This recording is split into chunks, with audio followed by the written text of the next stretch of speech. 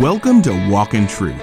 These are the Bible teachings of Pastor Michael Lantz, equipping you to reach out with God's truth to all people and how to apply that truth to today's issues, trends, and culture. Learn more about the program and our ministry when you visit walkintruth.com. Now we've taken a pause in the book of Matthew for a couple of Christmas messages. Here's part 2 of Pastor Michael's teaching in Luke 2 and Philippians 2 called Heaven Came Down.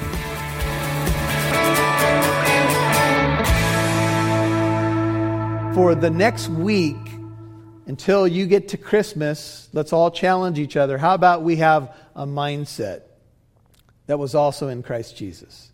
That we look to see how we can help other people. You might discover that you'll have the best Christmas of all if you adopt this mindset, because you'll truly be a blessed person. It's a lifestyle, it's an attitude, it is something that you can choose to do with God's help. And this is something that the apostles were struggling with as we've gone through the Gospel of Mark. They continued to fight over which one of them was going to be the greatest. And Jesus told them at one point in Mark 10, I'm going to Jerusalem, they're going to kill me, I'm going to be crucified, I'm going to be mocked, spit upon, crucified, I'm going to die, and 3 days later I'm going to rise from the dead. And the apostles still were arguing about which one was going to be the greatest. And still they were saying, we want the superior positions on your right hand and on your left. And Jesus said, no, that's not how it goes here, boys.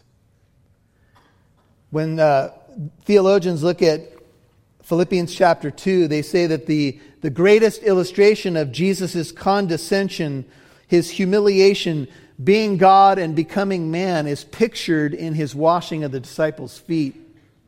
They had made Passover preparation, and Pastor Chris took us through that text in the Gospel of Mark. And one of the things that would happen in those days is everybody wore sandals, so you would pick up dust on your feet with the dirt roads and so forth. And nobody thought at the Passover meal to wash the disciples' feet. So think about it. Here they are. There's 13 gentlemen in this room. They all have picked up dust on their feet. They're going to have a Passover meal, and everybody's feet are dirty. And so you would lay down and you would extend your feet behind you, but everybody had dirty feet. That's kind of a gross thing, isn't it? So Jesus did something remarkable since nobody else was willing to do it. And maybe a few people thought about it. A few people may have looked at everybody's feet and said, oy vey. But I'm not going to do it. How many of us have this phrase in our mind quite often? I'm not going to do it. I don't know who's going to do it, but I'm not going to do it. And we run into a myriad of situations in life where we think as Christians, someone else will take care of that. Calls go for support, for missionaries and needs in churches, and we think somebody else has got that. Somebody else will take care of that. And Jesus said, no, I'll take care of it. And he took off his outer garments, poured water into a basin, and he began to wash their feet. And what's remarkable about what he did is it's a picture of his humiliation coming down as God from heaven to earth. But it's also something incredible about who he is, because he showed his love, he showed his mindset of a servant.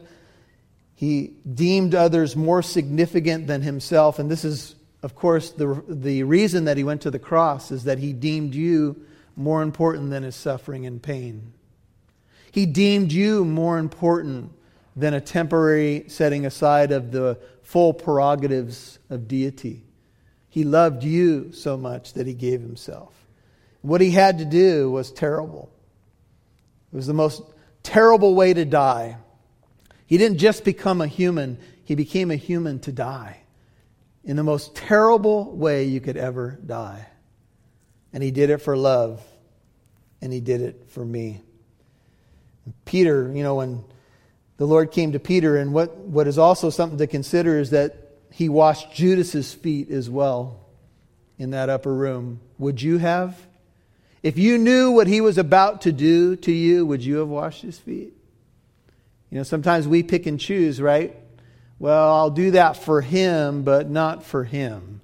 I'll do that for her, but not for her. And Jesus washed Judas's feet as well. It's an incredible scene. See, this is the way he loves, and we're challenged to love the same way.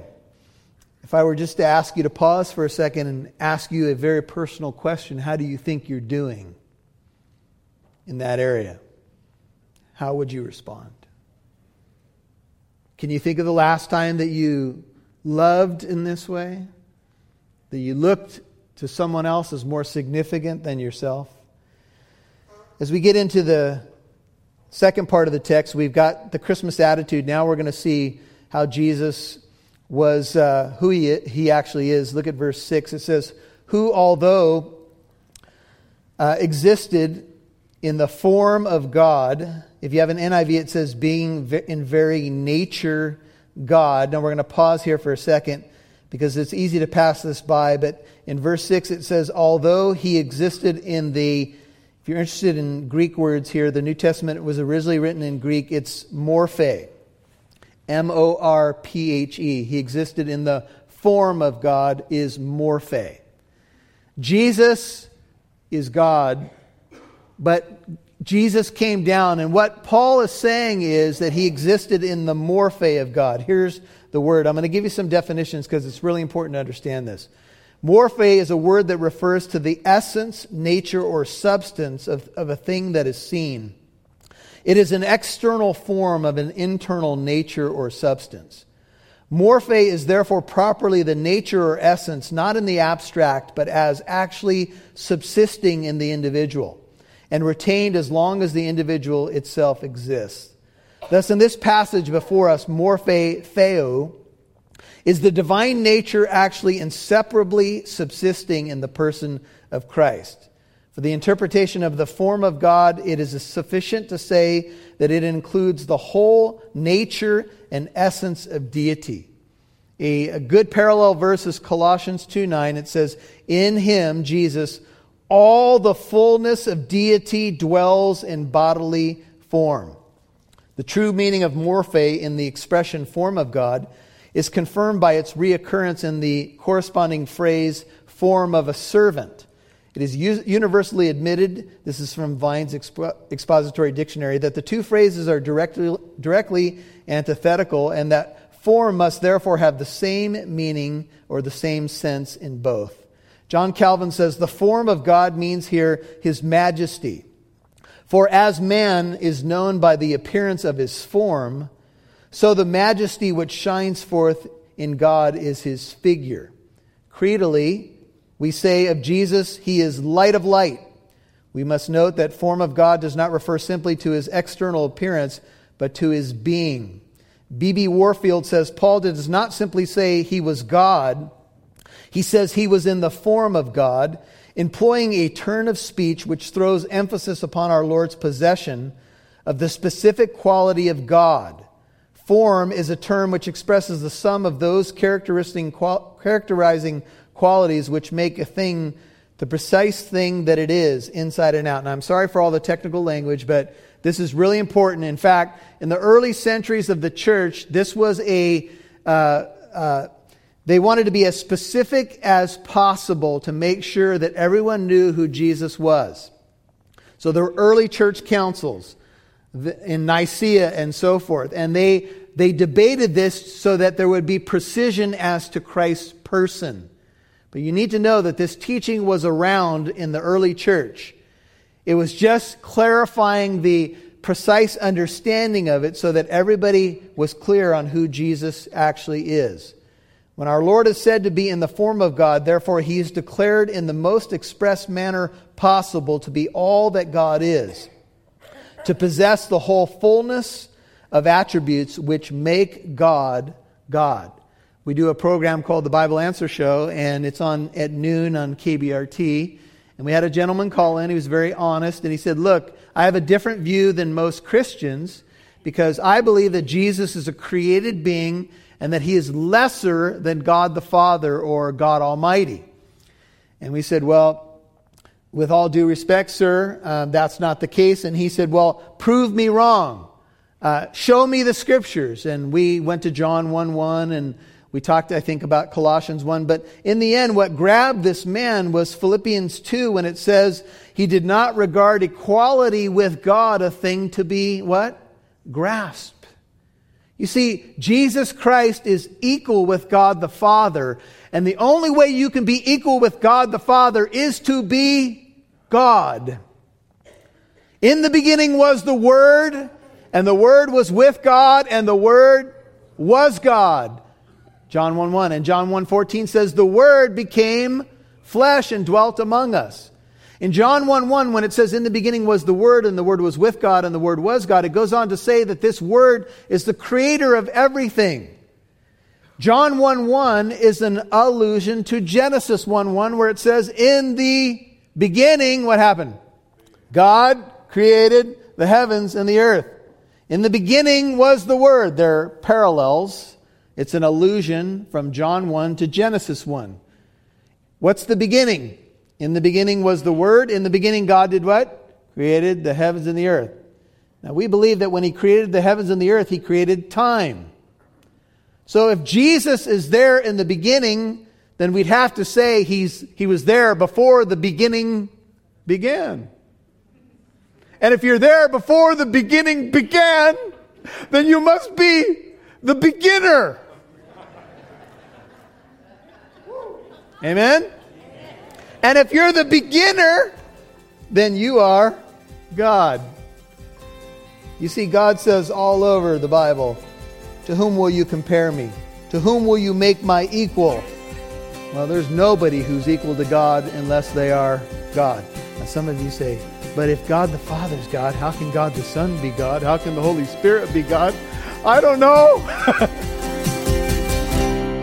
You'll hear more from Pastor Michael in a moment. Hey, I'm producer Rob. Since we began on this journey of reaching out with God's truth to all people, we have grown to be on 8 radio stations. Now, we're excited to tell you, this month we have begun broadcasting in San Diego. So if you're listening from there, welcome. We hope that this teaching is a blessing to you. So now we're on 2 radio stations in Southern California, one in Northern California in the Bay Area, Arizona, Idaho, Utah, and 2 in Georgia, reaching people from all walks of life and faiths. In addition, we have listeners all over the world, like in South Africa, Nepal, Australia, the United Kingdom, Pakistan, and Israel, thanks to our podcast. The country where we have the second most listeners is India. Fewer than 3% of the population are Christians there. The point is, the hope of the gospel is getting around. If you are a financial partner, thank you for recognizing the importance of Walk in Truth by giving at least $5 a month, and for praying for people's lives to be changed through hearing and responding to the messages aired each week. Through our partnership together, Walk in Truth has been able to carry God's message of hope to thousands of listeners who may be feeling stress, confusion, and hopelessness. And also, thank you for contributing to the joy in learning God's Word and feeling Him close. Now, Walk in Truth's total budget for radio airtime, promotion, equipment, supplies, the podcast, and staffing is over $150,000 a year. Our goal has always been to become 100% listener-supported and to expand into more radio stations as God provides. Now, our current level of listener financial support is not quite 50% yet, and we are praying for more listeners to become part of the Walk in Truth team. Can you give a one-time tax-deductible Christmas gift today, or become a monthly partner of at least $10 a month? Please help us reach 50% listener support before the year ends. Call 844-48-TRUTH to give. That's 844-48-TRUTH. 844-48-TRUTH, or give at walkintruth.com. And thank you so much in behalf of Pastor Michael and the whole Walk in Truth team. We hope you have a very Merry Christmas and a Happy New Year.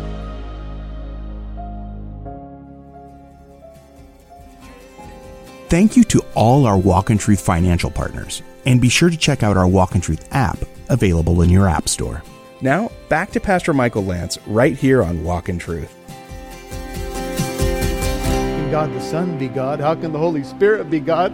I don't know. 3 in 1, 1 in 3. I know. It's hard to put it up on a chalkboard, but here's the thing.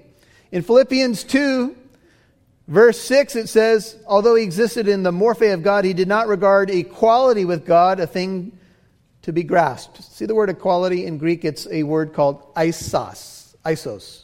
I-S-O-S. So I was thinking of an isosceles triangle. An isosceles triangle is a triangle that's what? What was that? That was a lot of muttering right there. Kids, what's an isosceles triangle? Triangle that's equal on all sides. So sometimes what you see when someone's trying to depict the Trinity is a triangle. It says God in the middle, and then it has Father, Son, and Holy Spirit. Each are equal to each other. Each one are God, but the Father is not the Son. The Son is not the Father. The Spirit is not the Father. The Spirit is not the Son. The Father sent the Son. The Spirit descended upon Jesus at His baptism. They are distinct and yet one. Here's a good way to think of it. And I'll give credit to Joe Kelly on a recent broadcast. God is one what and three whos. One God and three persons or personalities. This is the Trinity. People say, but that's difficult. It's hard to understand it. How can God be one and three and one? Again, I don't completely understand it. I can read the scriptures and apprehend it. I might not fully comprehend it, but that's what makes God God. How do you explain in the beginning God spoke the universe into existence? You can't. And yet He did it because His power is beyond our comprehension. His glory is higher than some of us can even imagine. And this God became a baby in Bethlehem. You see, when I begin to understand who He is, I'm in more awe of what He did. I'm in more awe that He was born in a cave or a stable. I'm in more awe that there was no room in the inn. I'm in more awe that He was born to a servant, or not a servant girl, but a girl that was pretty much unknown, probably 14 years of age. Her name was Mary, in a nowhere town named Nazareth. This is the incredible nature of who God is. And God became one of us. When Jesus was praying in the high priestly prayer in John 17, He said He was going to return to the glory that He had with the Father before the world was. Lo, within a manger lies He who built the starry skies. The one who spoke the universe into existence is the one who died for you, my friend.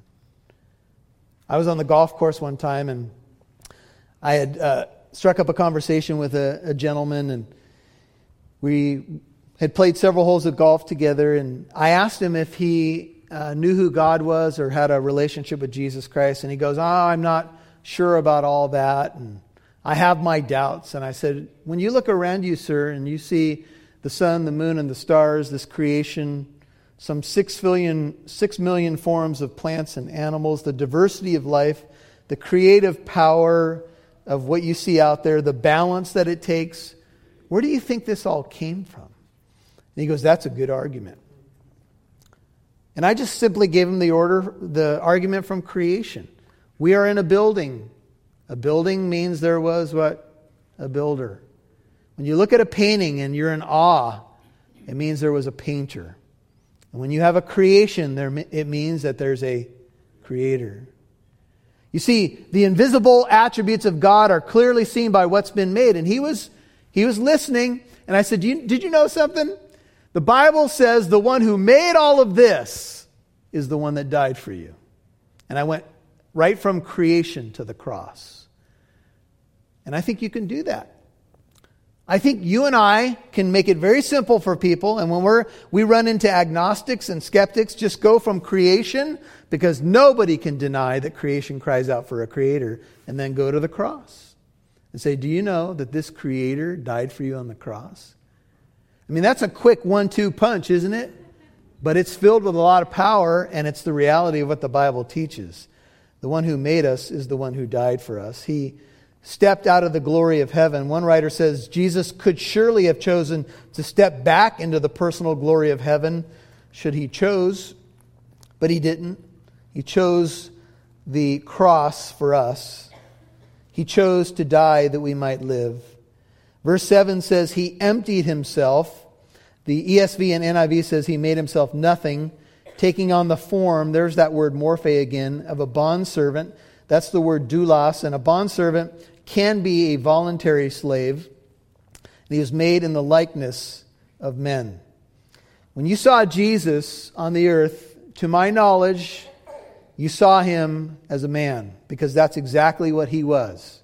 He was 100% man and 100% God. Jesus Christ did not subtract his deity. God cannot stop being God. He took on the additional nature of humanity. Very important distinction. God did not stop being God. He just clothed himself in humanity. And this is part of the mystery of what we call the incarnation, which simply means he became flesh. See the word emptied there? It's kanao in Greek, and it has the idea of to make empty, to lay aside. Jesus never stopped being God, but what he did was veil his glory in humanity. He veiled his glory in humanity. And a good way to see a picture of when he showed a little bit of the glory was on the Mount of Transfiguration. Remember, he takes Peter, James, and John up to a high mountain, and he was transfigured, and his face shone like the sun, and they were blown away.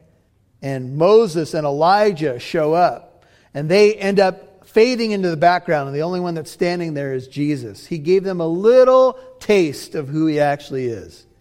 And I don't know if this is the best way to put it, but he kind of just went, oh, just let them get a little glimpse, right, of who he is. He showed his glory up on the mountain. He showed who he truly is. And he said, I want these who have followed me, Father, to share in that glory. Jesus Christ became like us, that we might become like him. You've been listening to Heaven Came Down, Part 2 on Walk in Truth. That's Pastor Michael's Christmas message in Luke 2 and Philippians 2.